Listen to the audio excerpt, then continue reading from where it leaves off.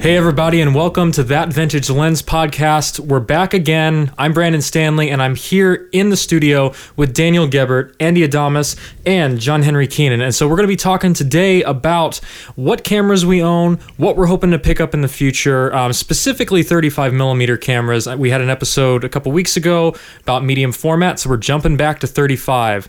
But first, what we wanted to do is kind of go around and just talk a little bit about what we've done this past week in photography, kind of an update for the group here of what we've been out shooting and or maybe we haven't shot anything. I don't know. So Daniel, have you done anything interesting with 35 the past week? Yeah, so I have some Portra 400 loaded up, and I've had that in the camera for the last couple rolls. And so we were in Philly for a couple of days, and we shot just some stuff, nothing crazy. And then I shot some family stuff for my brother and my sister-in-law and their kids. So that's always fun. Family stuff is always just a blast. It's just a great excuse to bring out a camera and get some beautiful photographs for them, and you know, and film. Especially Portra 400 always looks great. So yeah, that's what I've been up to. Well, nice. It was inside or some inside stuff in at a park, and then some outside stuff at a park, and then some inside stuff too. You know, inside a park and then outside in the family room. It was a big Anyway, nice. Andy, any updates there? Well, it's not 35mm. I know. We're off topic, man. I'm gonna have to strike this from the record. Okay. Well, okay. Any sort of update. I shot Cine Still at my son's birthday party in the worst environment you can possibly shoot in. Of course. Which I looked online. I was like, you know what? I know Cine Still is super finicky, and everything it said not to do, I did. Okay. So people are gonna come out looking like Smurfs. Okay. Guarantee you. Gotcha. They had this red tint on the windows above, and then daylight. Oh. So if there's anybody from Cine still listening, they're probably like, this guy why is his he money. even on a podcast? Exactly. Yeah. Go wash cars or something. Well, I'm curious to see how it turns out. Yeah. And I still don't know if that film back works on the... it's even better. There are a lot of variables. There's a lot of variables, and, you know, it's going to be fun. And this is on the Mamiya that you've got. Or, sorry, not the Mamiya. I'm sorry. It's Brand. on the Did it on Bronica. purpose. Daniel's got the Mamiya. On the this is Bronica. your Bronica. Okay, On the the SQAI. SQAI. Nice. And, yeah, I love that camera. So you shot 800T or 50D? 800T. And actually, man, I shot some long exposure stuff. Nice. With on Cine Still? Saturday. No, that was Ilford 400 Delta. Nice. Okay. So we'll see how that goes. Interesting. And I still don't know if that film back works. So this could be all garbage. I'm sure. I'm sure it.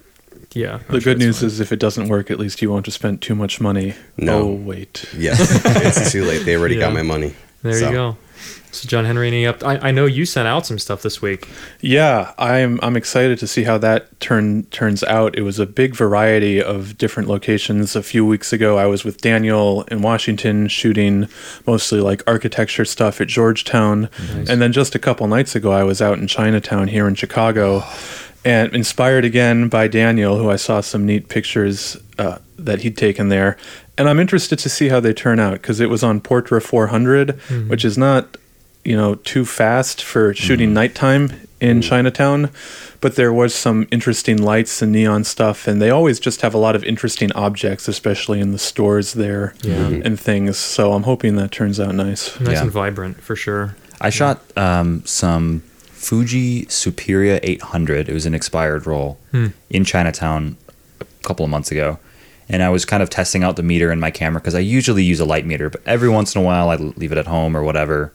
But so I have to rely on the in-camera meter on my Pentax, and it got tricked a lot in Chinatown. Yeah. But I will say the Pentax meter, I'm sure we'll talk about this in a sec, but it's not the most reliable thing in the world. I know the Olympus is a much more reliable meter, so I'm curious to see how those turn out. Well, I'm hoping the meter was a little wrong, because if it wasn't, they were definitely underexposed.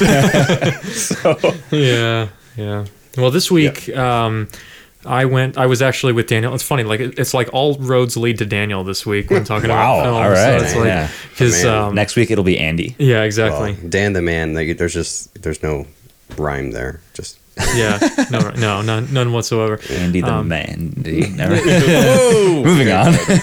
So yeah, we were in Philadelphia, which was great because it's a fun city to photograph because it not only has the architecture and the history there, but it's also got some dilapidation. And so we went to we had a little bit of time after we had our film shoot, which was we were conducting some interviews out in, I guess, the suburbs you would call it.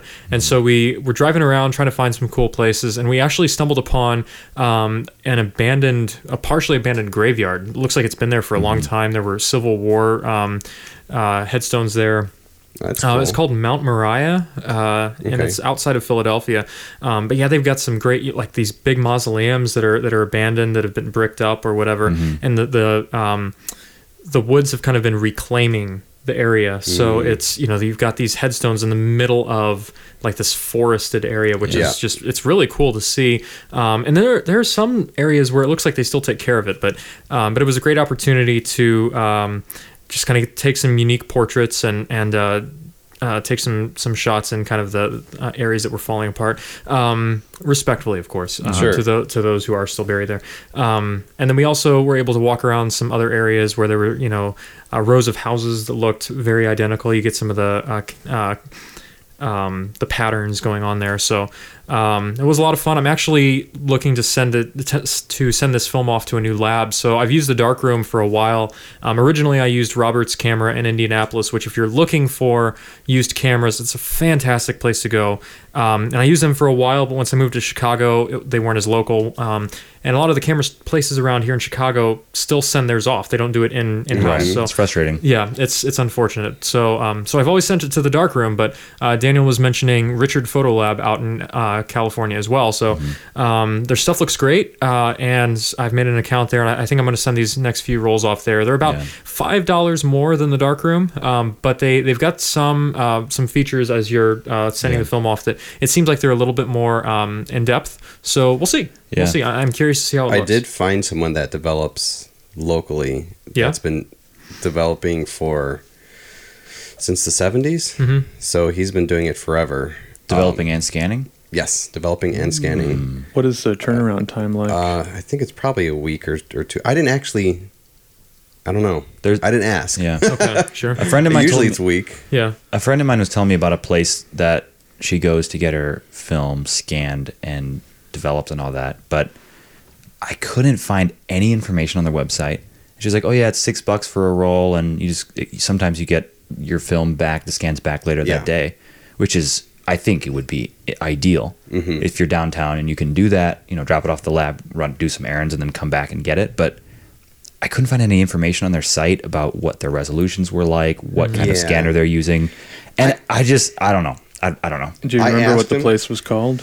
I have it written down somewhere. I would have to look it up. It's CDS. Or what town was like it? That. It's downtown. Okay. That definitely sounds like it might be worth one roll if you weren't too nervous about it. Yeah, for sure. Yeah. Cool. All right. Well, we're going to jump on to the main topic of this podcast today, which is what 35 millimeter cameras are we using?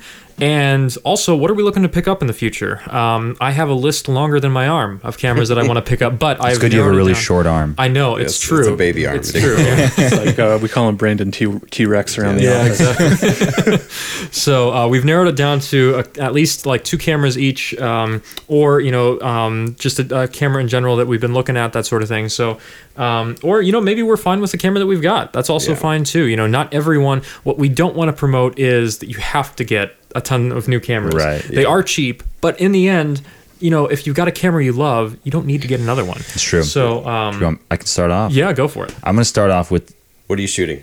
Okay, I have pretty much on me 24/7 a Pentax ME Super. Nice. With 50mm 1.7, and I love it. 1.7. It's great. It's bright enough where you are getting a good amount of low light on that 50mm. But it's not 1.4 or 1.2. So on a film SLR that's full manual, I feel like those apertures are pretty much just hopeless for focus unless you have a completely still subject and you're on a tripod. Yeah. 1.8, 2.0 is like where you want to shoot, and you can be confident the focus will be good. It's what you're seeing through the viewfinder. But I love this camera, and you were talking about how film doesn't necessarily have the same kind of gear envy syndrome as or gear acquisition syndrome as digital, and I don't really want another camera right now. In terms of like things that I would actually get, I don't think I actually want anything. But if we're talking, I'm sorry. Oh, well, I was just going to say, because we were talking earlier about how, like with digital, a new camera comes out and it's like, oh, it's got a better sensor. It's better at this, better in low light, better dynamic range, that sort of thing. None of that's the same with film. Like you get a new camera not because it's going to be, that much better in photo quality. I mean, maybe you do sometimes, but possibly. But it's not like they're releasing new cameras all the time where that's the case. Usually, it just comes down to the film itself and the lens. Right. And as long as you got, good film and you have a good lens, you can't really improve that much in terms of photo quality. Now, sure, if you're looking for something that has autofocus, or you're looking for something that has a better, a different set of lenses, then that's one thing. But it's not the same as like, oh, a new one's out and it's 10 times better. It's just not the case. Exactly. And especially because it's all manual. Yes, like I was saying, there's a light meter built in, but it's not super reliable. So yeah, I don't really desire to shoot on anything different right now.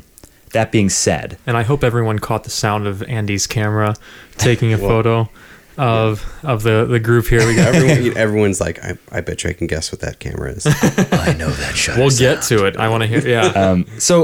But that being said, cameras I would like to pick up. But that's all you carry though? I see another camera. Well, there's my Mamiya, which we talked about last week. Is a Mamiya. We're forbidden to talk about that. M645 1000S. It's a great medium format camera. Anyway, the 35 is Pentax ME Super. It's a really tiny little compact camera.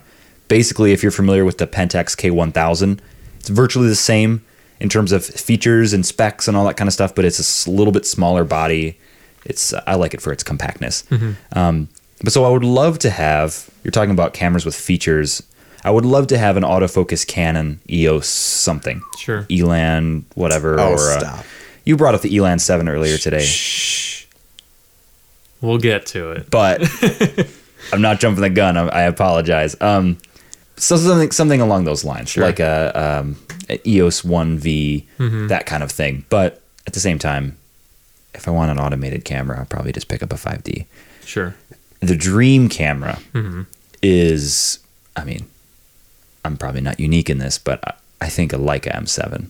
Sure. Or an M6, or an M3, or an M2.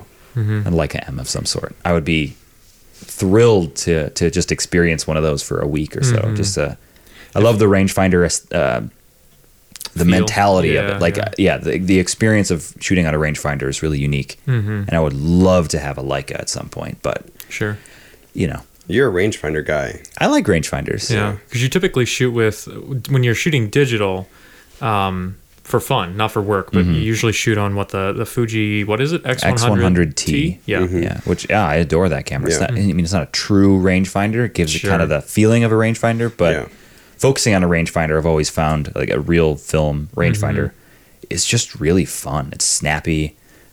Looking through, like not looking through a prism is kind of a fun experience. Yeah. I still don't understand it. That's just my brain, though. Yeah, it's different. It's very different. It's like if what I'm looking at is that what I'm going to develop? No, not quite. See, it's a little bit off. Yeah, that's a little bit off. It's a fun experience though because it's I don't know. Part of the whole fun of film is that you don't immediately know what you're getting. Yeah, but then you really don't know what you're getting. You mostly know what you're getting. You're getting exactly what you saw. If you shoot with shift one, it over. Yeah. I imagine here's the thing. When I get my Leica M6 in like 2 weeks, I'll give it to you and you can just mess around with it. You just give it to me. Right? Yeah, for like a week. A week, you can mess with it. Really? Yeah. You would trust me? I think absolutely. I think that if you shot with one for a bit, you would get confident in what. It's a possibility. So what appeals to you about that camera? The Leica or the Canons? the Leica. The craftsmanship, the timelessness of it. Yeah. In the same way that my Pentax, which is decades old, and my Mamiya, which is decades old, they still are just these beautiful pieces of machinery. And a Leica, pretty much the pinnacle of that of that whole era. I'm not familiar with. Is that the one that patina's really nice? Leicas. A lot Yeah. of them do. Because I saw someone posted the finish on the Leicas. Some of the older ones were. They've got like the brass. With the, so they weren't. No one wanted the black ones, I guess, or something like that. And then I don't know. now the vintage black ones are the ones that people want to go after. Right. Typically with 35 millimeter cameras, the black cameras were like the professionals typically wanted the black cameras, and they were usually more expensive as far as I know. There was usually there was usually a bit of a premium on the black cameras. So like Nikon had silver cameras and they had black ones of the same model, and usually it was like $50 to $100. Well, maybe not $100, but like $50 more or something like that for the black. Yeah, I don't know exactly why they rationalized that, but it's also I'm sure for professional cameras it was a little sleeker. It was a little bit more discreet for photojournalists or whatever. more discreet for sure. Yeah.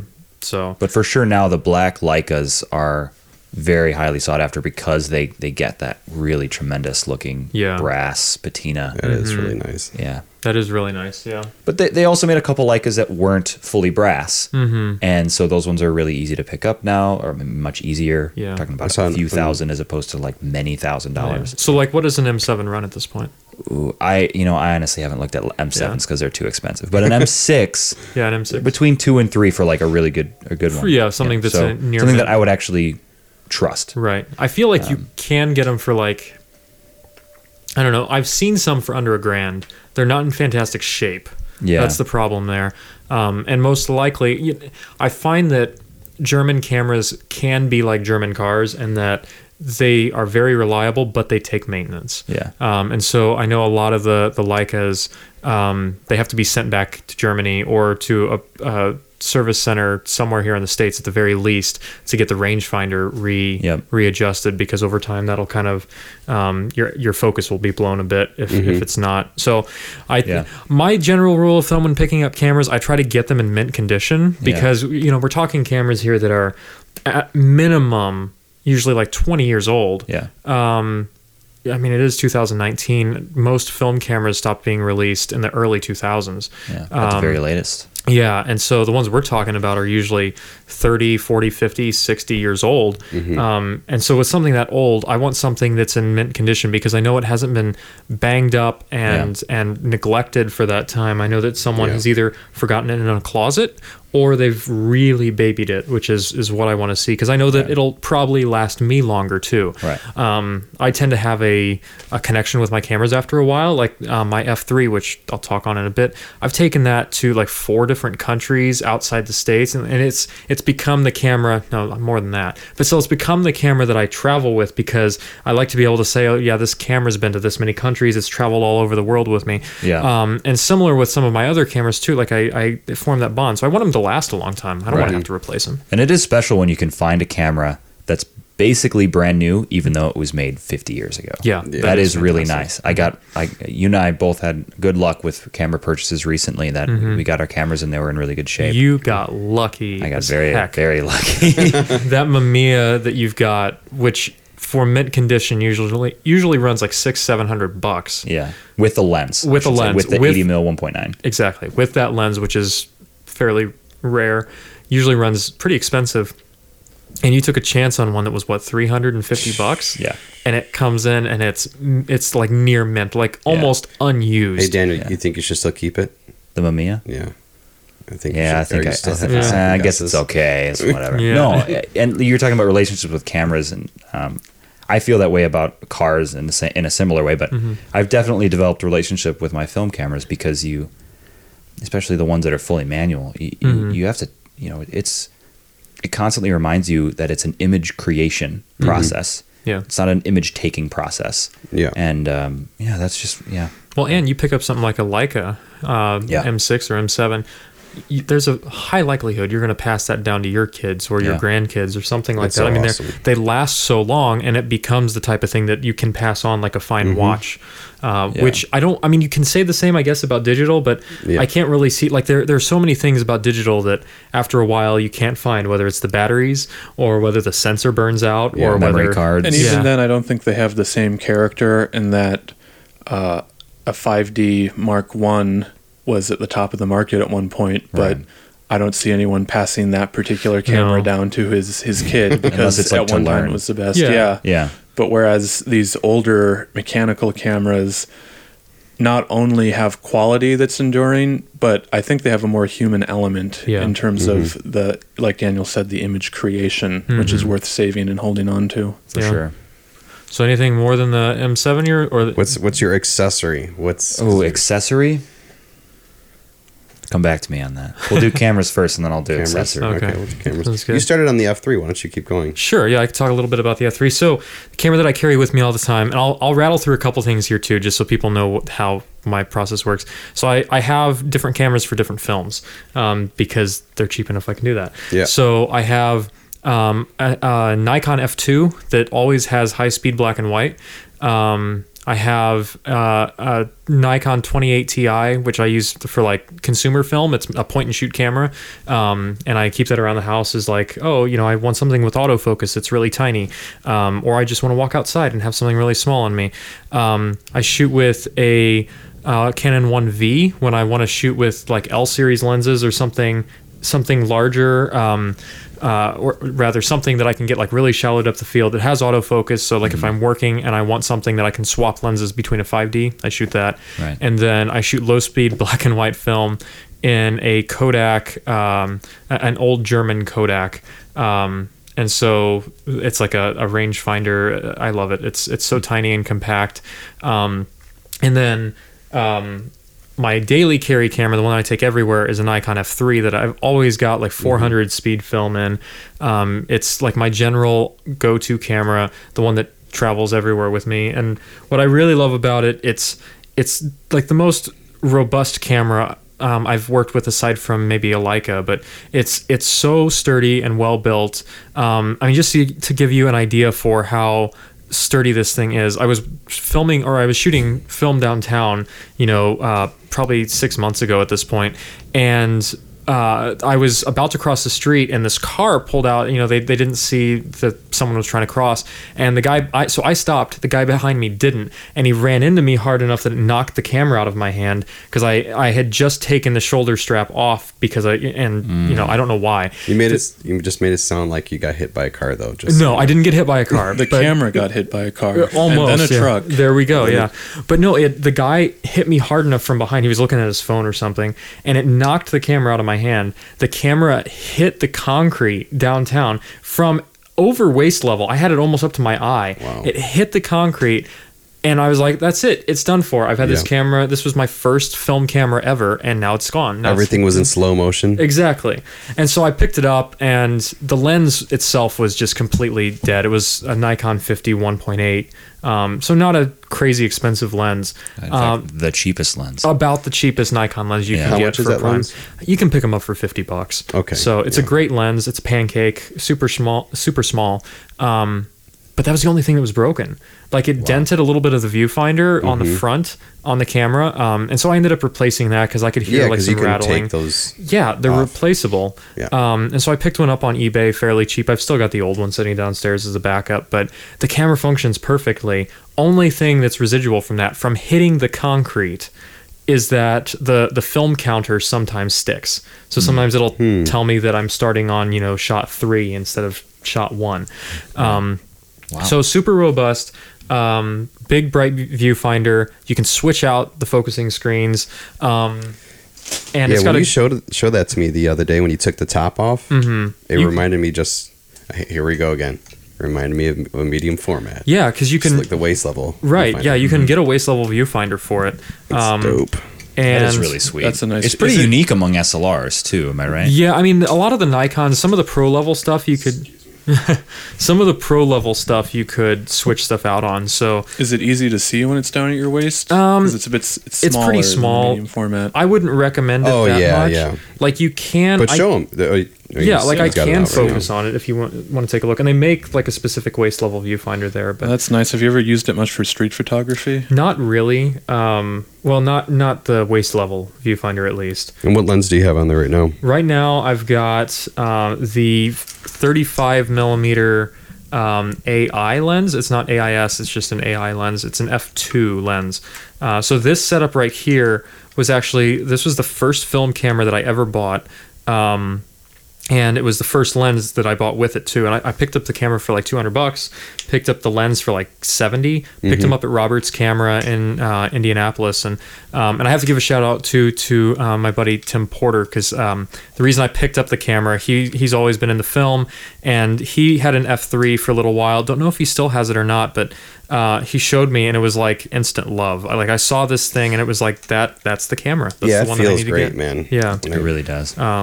and so, yeah, it's a good balance. It's got, I almost said it has autofocus. It doesn't have autofocus, but it does have aperture priority, which I love, because a lot of times when I'm traveling, like I can switch it into full manual mode, but I like the ability to switch it on to aperture priority if I'm in a hurry, if I'm on a film set or something and I need to take a photo really quickly. Yeah. One of those situations where you just don't have time. Right. And so it offers a little bit of everything. My main issues with it, if I had an issue, would just be the fact that the meter is very heavily center weighted. A lot of meters are like 60% from the center dot and 40% from the rest of, or no, it's the other way around. Sorry. You know what? I'm going to skip that because I can't remember exactly all the details there. Anyway, It's okay. It's very heavily center weighted compared to a lot of other cameras. And so there's more of a tendency for the exposure to be off just a little bit if there's a huge difference between that center point of the frame and the rest of it.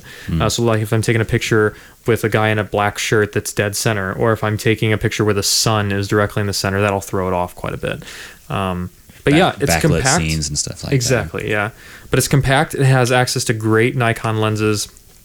And yeah, it's just a joy to carry around with me. that. Do you ever just throw on like a modern Nikon 70-200 and just have fun with it? Well, so you can't use some of the modern lenses, the ones that don't have an adjustable aperture The on them. AI. Oh, on the Or- like an external adjustable aperture? The ones where, like for the ones that we have for the D810 at work, you adjust the aperture on the camera, not on the lens, and they don't work well on these because it will only take it at the minimum or the closed down aperture.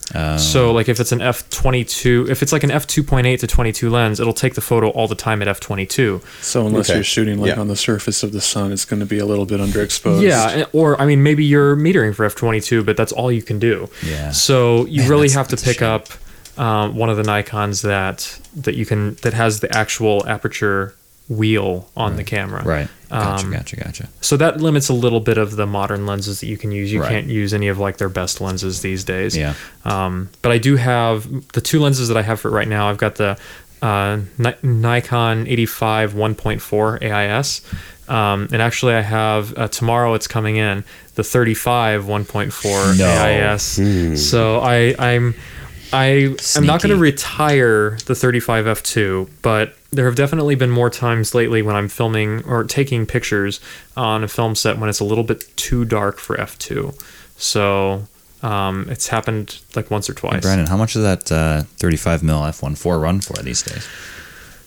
The one that I picked up was about 400. Okay. So it's not crazy. bad. It's not Seems about crazy. right. But yeah, it's I like having a 35-85 combo. Yeah. It's kind of my favorite one. So yeah, that's what I shoot with. And then what I'm looking to pick up, I was trying to find, I've got, like I said, a list that's pretty long, and I was trying to figure out a camera that I want that other people wouldn't have or wouldn't be talking about, rather.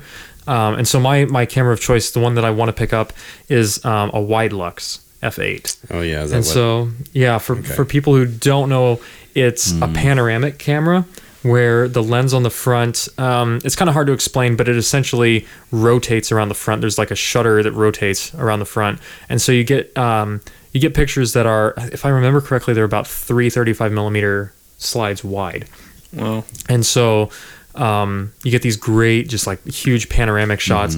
And really the reason that that's on my list is because I want an X-Pan, the Hasselblad X-Pan. Of course.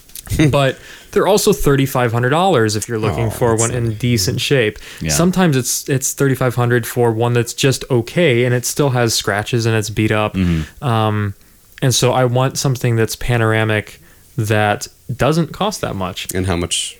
The F8 That one's the most recent one, and that one will run you from mint condition somewhere in the $1,100 range. So still not cheap.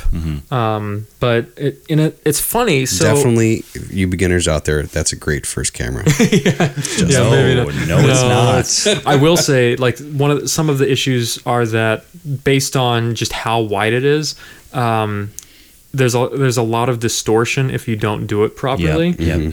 So if you've got something that's too close, it'll be very distorted. So it has to be, like, if you're going to take good panoramic shots, the objects need to be a little ways away. Yeah. Otherwise, it's like iPhone photos. You know, when you take a panorama on your iPhone, sometimes they just look really distorted, and it's maybe that's what you're going for. But if you're not, you have to just be careful. But What's the field of view on that? It's nearly 180, isn't it? 180 degrees. I don't know. I haven't. It's very wide. It is very I'd be wide. curious, just some mechanics like how it might affect how steady you have to hold the camera while you take it. I'm still trying to, no pun intended, wrap my mind around what you described as like the rotating shutter. Well, I would recommend looking it up. It's a cool looking camera. Yeah. Very unique. Looking. Yeah, Almost yeah. unrecognizable as a It camera. looks like a tank turret in the front. It kind of just- does. Yeah, Yeah, that's probably the best way I would explain it. Is it looks like an old like German tank turret. Yeah.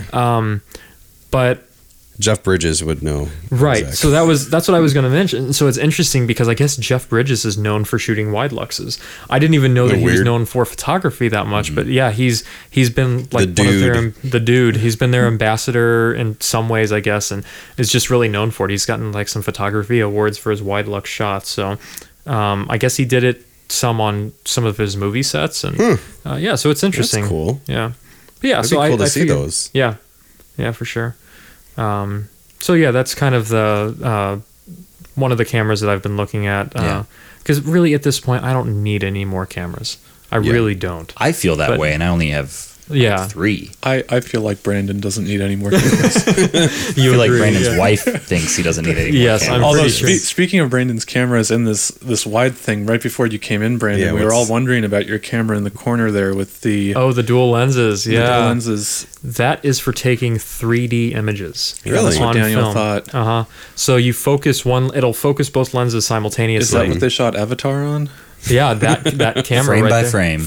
I could see that. One frame at a time. But yeah, so you remember, I don't know what they're called, but remember like the things that you used to look through as a kid where you'd flip through and it would Yeah. bring the images around on like a disc? Yeah, something light. No, Yeah, and they not looked light. Well, that's 3D. neat because I mean, there's a big history of those, like in the development of motion pictures. Yeah. especially. Yeah. So Yeah, I mean, if you look at Cool it, the throwback. lenses are about the distance of 2 eyes. So it's, you combine those images in the right way and it does look 3D. So it's interesting. Yeah. Yeah.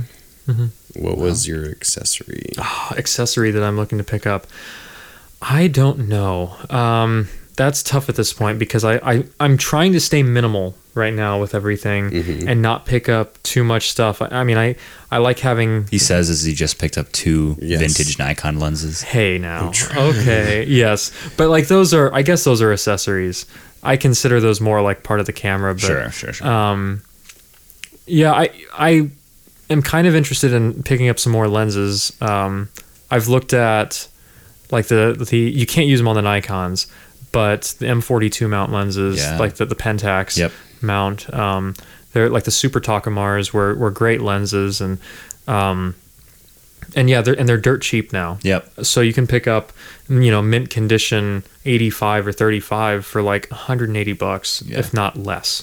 So Screw mount just scares everybody away. yeah, and certainly there are certain aspects that aren't as great as a bayonet mount like we have nowadays, but they're also very versatile. The great thing about medium format becoming, or not medium format, I apologize, about mirrorless Yeah. becoming so prevalent now is that all these old lenses you can use them on so many cameras. Yeah. Suddenly these M42 mount lenses, you can put them on Canons, you can put them on, newer Nikons, you can put them on.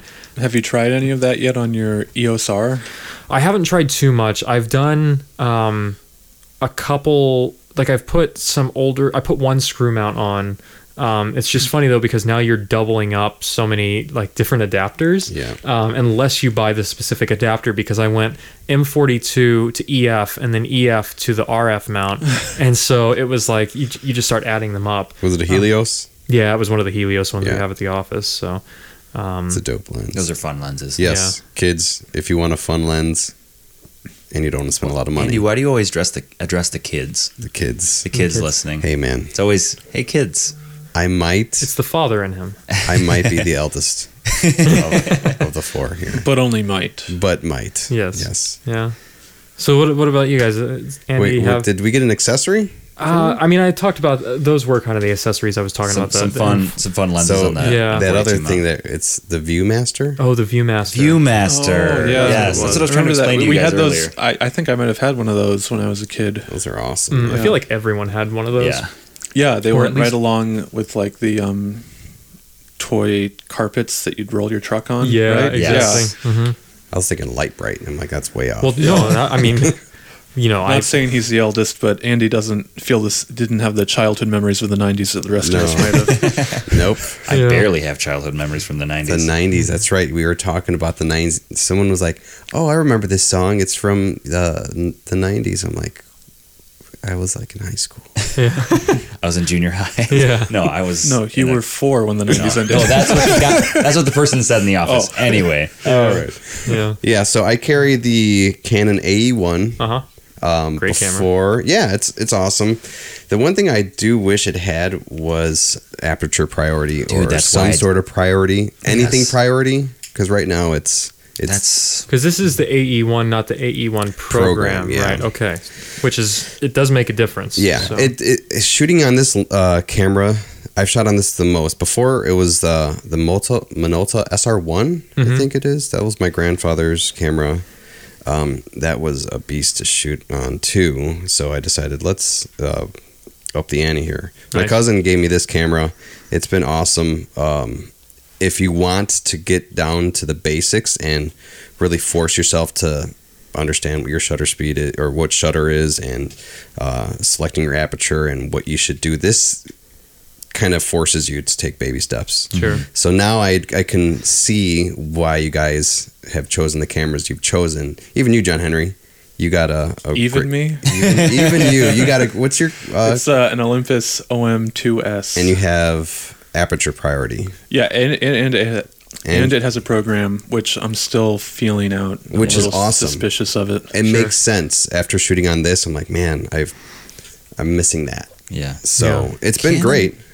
What is it with those older Canon 35 millimeter cameras that they didn't ever do aperture priority? I don't know. One of the cameras that I wish I could love is the Canonettes, Oh, yeah. and they don't have aperture priority. I thought They you have- did love those. I do love them. Yes. I don't love them enough. Yeah. Like I can't ever love them enough because I just don't.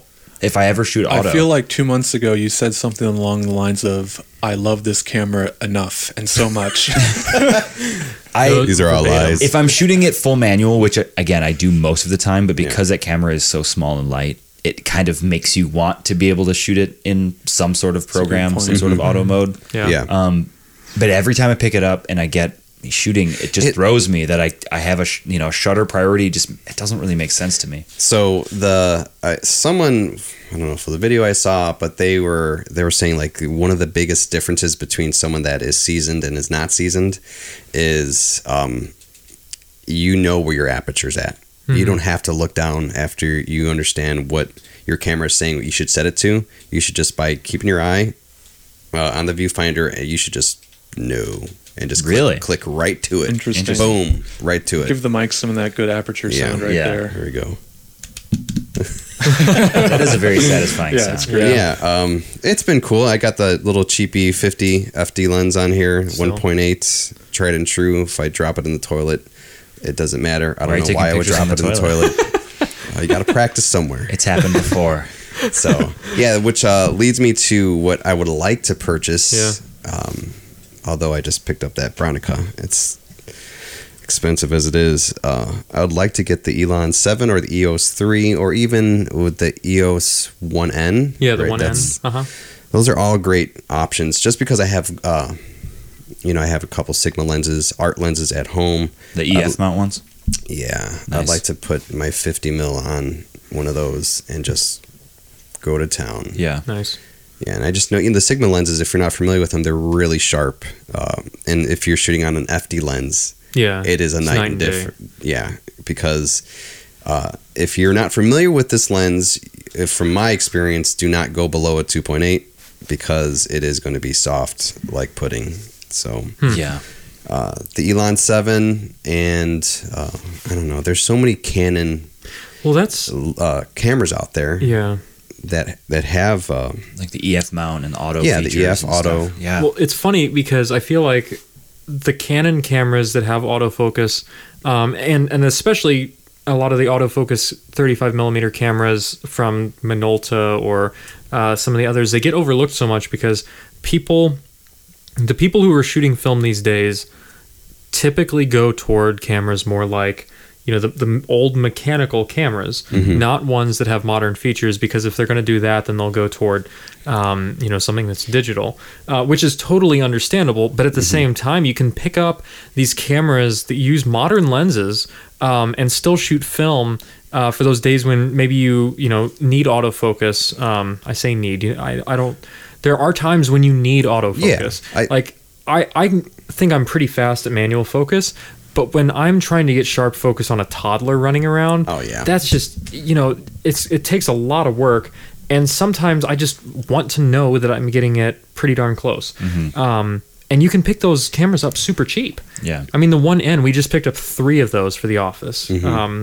And we paid $200 and nothing more than $230 for mint condition EOS 1Ns. Yeah. And that was a professional camera Yeah. in its day, which I guess was like mid 90s to late 90s. Yeah, $250 at That's most. kind of the going rate Yeah. for the majority of those cameras. The 1V is the, The most 1V, expensive. that's when you jump up. Yeah, because that's got the magnesium body. It's Yeah. got the heavier, like the weather sealing that's more modern and all of that. And those, but still, those run for, $500 to $500, $700 for mint condition. So it's, yeah. Yeah, especially for shooting.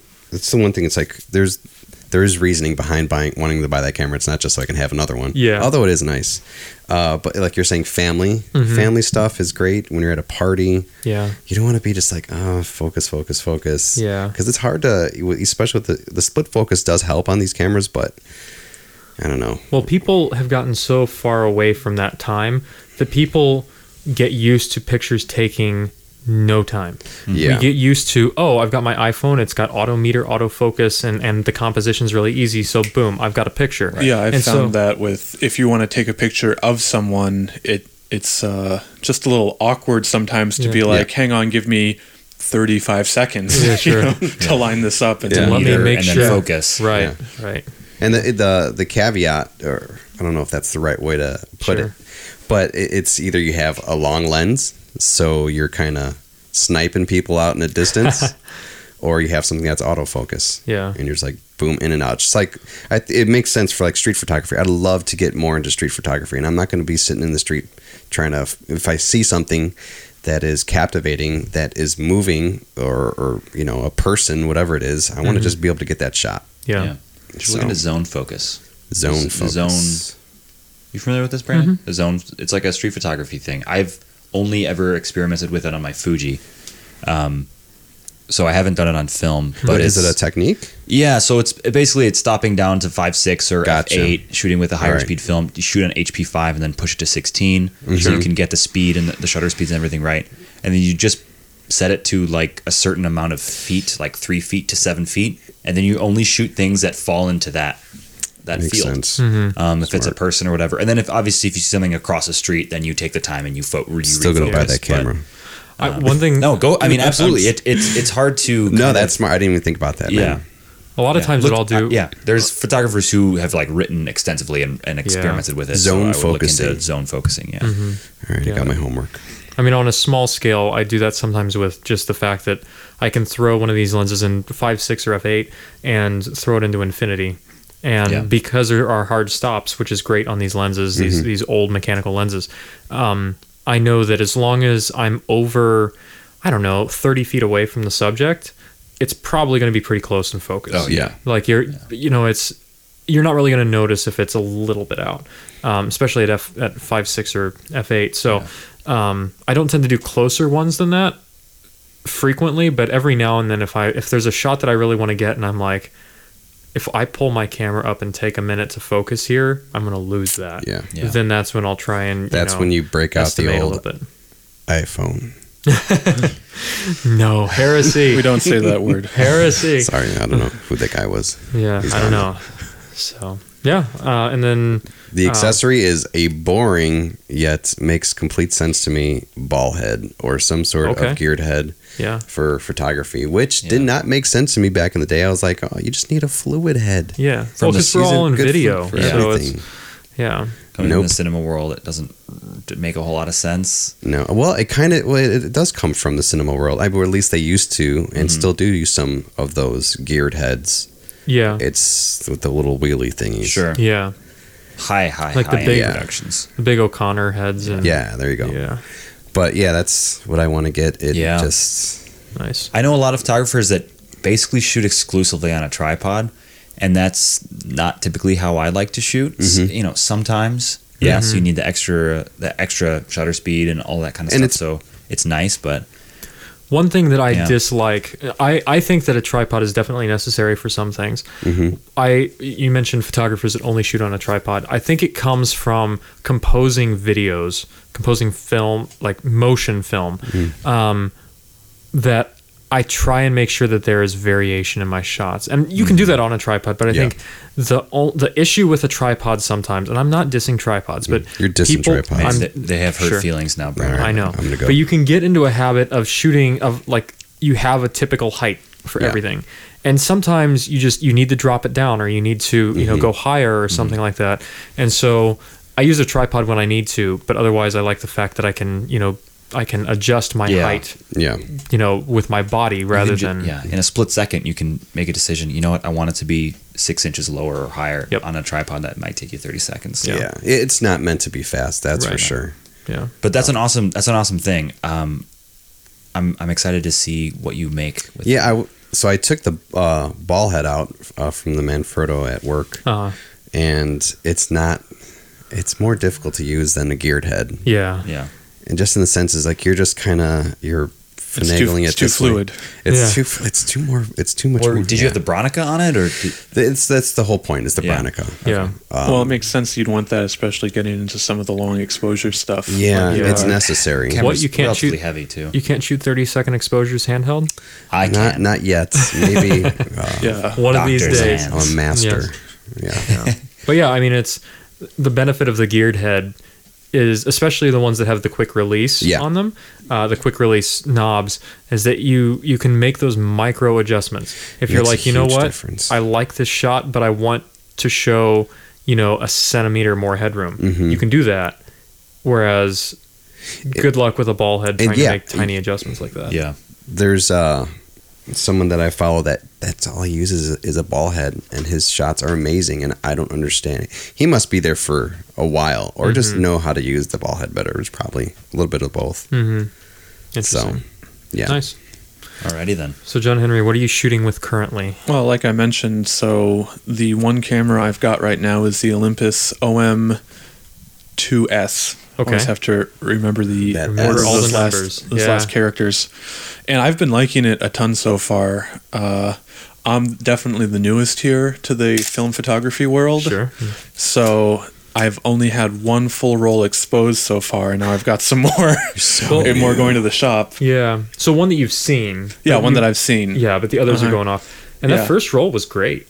I loved the shots that came out of that. Yeah. Thank you very much. So I'm excited to see this because there's always, did I get this shot or that shot? Like with Daniel in Washington, there are all these government helicopters going overhead, and I was just standing on the bridge. One was passing like 50 feet above our head, and I lift up my camera for the shot, and I'm thinking, don't shoot me when I raise this, So that'll be exciting. The other thing is you mentioned the meter on it, which so far has been very good, but since it's Chicago in February and March, it's been so cloudy. I finally got to take it out on a really sunny day in downtown, so it's going to be interesting to see how the meter was working when you had a higher dynamic range. Yeah. Right. Yeah, that makes sense. It's interesting that we all kind of have different like launching off points for transitioning to film. Mm-hmm. Yeah, because what made you kind of decide you wanted to start shooting more and more? Well, film? I realized first I thought I just want to get more into photography because I've always done some photography and I do the video. I've been doing that for years. the video. The video. The I was going to vids. say the video stuff. I make the video. Yes. iMovie. You can tell he's professional. He uses all the proper lingo. Yeah. The video. And so first I was just wanting to get more into photography of any kind, doing more thought out like portraits with people. I just found a random couple and I did a whole photo shoot with them. Turned out Couple pretty well. randos. Yeah, a rando couple. And then you guys just were talking about film so much. I thought Might as well. Yeah, might as well. And my mom had all these old cameras. My mom has taken some gorgeous film photographs back in the day. She even Cool. knows how to develop film herself and all of that and used to do that. Where's she at, man? I don't know. I was Michigan, like, drive that's where down she's at. to Brandon's apartment, to his toddler's room and join us. There we go. She's not here. The studio. What are you talking about? This is a super on, man. The large studio. professional studio that we're all That's in, right. right? Yeah, that's not. Yeah, A I'm just making up pacifier. stories. But so she gave me all her old cameras, and it turned out basically none of them worked. But then I bought this Olympus, and there's currently a Canonet in the shop, which Yeah. is why I was defending its honor earlier. Oh, Which no. one is it? The Canonet, what is it, QL, or am I thinking about I'm not that sure. right? It's definitely one of Maybe like QL. The Mark the, III. Yeah. like the old school good ones. She got it. It was her first camera. She got it in the 70s, I think, and it's still got like the label maker text Oh, on the yeah, I back saw with that. her Classic. with her maiden name and childhood address on it. Wow. That's so awesome. yeah, it's got some sentimental value. Yeah. And I haven't been able to shoot with it yet because it's at Central Camera getting fixed. Hopefully getting fixed. Come on. I called them about it today, and they weren't really aware of where it was or what might be going on. Yeah, I'm sure So- they'll find it. No, I'm sure they will. Yeah. They're just very analog there. would Yeah, freak no, me I've out, man. had good luck with their repairs there. I mentioned the Kodak Retina that I've got. That camera was like just after World War II is when that one was made, and so and they did a great job working on that one. It works like it's new. Yeah, and So- the Canonet didn't need major repairs. It was mostly the foam on the inside for the light proofing. Yeah. But I'm looking forward to that because I have the Olympus SLR, and then I'll have that, which is a rangefinder, and a fixed lens. And I know Daniel and I have talked frequently about how fixed lenses are just sort of fun because they spur more creativity. That you can't, obsess over what focal distance Yeah. you should be using.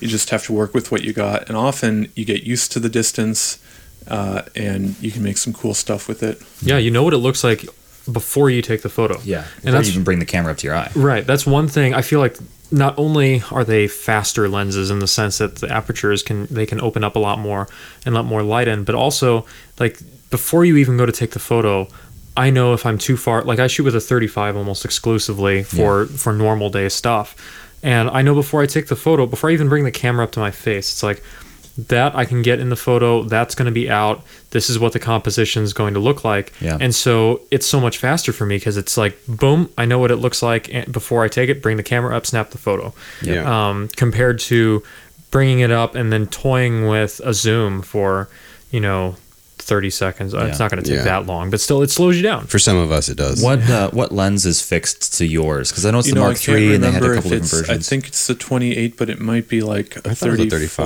35. 35. You did have a weird. I happen to What know. No, yeah, I think you're 26 thinking and a half or of the something. Pentax. Okay. Yeah. So I believe the Mark III is a 40 millimeter 1.9. Yes. Oh, yeah, that is what Yeah. Or it is is. it a 1.7? Oh, shoot. I think it's, It's a the No, I 1.7. remember it was 1.7. hard. It was hard to It's remember the best 'cause one that they ever made. doing Yeah. video, 'Cause we, that's the most we desirable. rarely would use like a 40. Yeah. Yeah. But yeah, that's Cook what makes it a is. 40 for Which cinema. we're getting. Yeah, now, the right? anamorphic. That's, Yeah. I feel like we're gonna have a podcast one of these days. We promised it in the first episode, and it's gonna come back around where we talk about like our favorite lenses and favorite lens sets and all of that. We were gonna talk a little bit about that today, but we're kind of pushing that off. And like one of the upcoming topics is gonna be what is the best beginner lens, both in like Cook 40 anamorphic. Yeah, the Cook 40 Yes, yeah. anamorphic. When you first pick up a camera, that should be your first The lens. turret camera. Yeah. So that'll be an upcoming topic, but Yeah. Yeah. Awesome. We'll do an episode for beginners about how to attach the Cook anamorphic to your wide flex. Yeah, there you go. To your Instax. The perfect beginner There you go. tutorial. So what's your what are you looking to pick up? Well, it's funny because like this Canonet is sort of the next That's thing I'm it. looking forward to getting and using. In terms of picking up probably additional lenses for the Olympus, because Okay, right now sure. I've got a 50 1.8 and a 70 to 300, and I haven't seen any pictures from that yet. They're going into the darkroom now, so I'm Sure. curious to see how that worked out. I had some questions around it, but I would love a good 80 or 85, right, for portraits. Nice.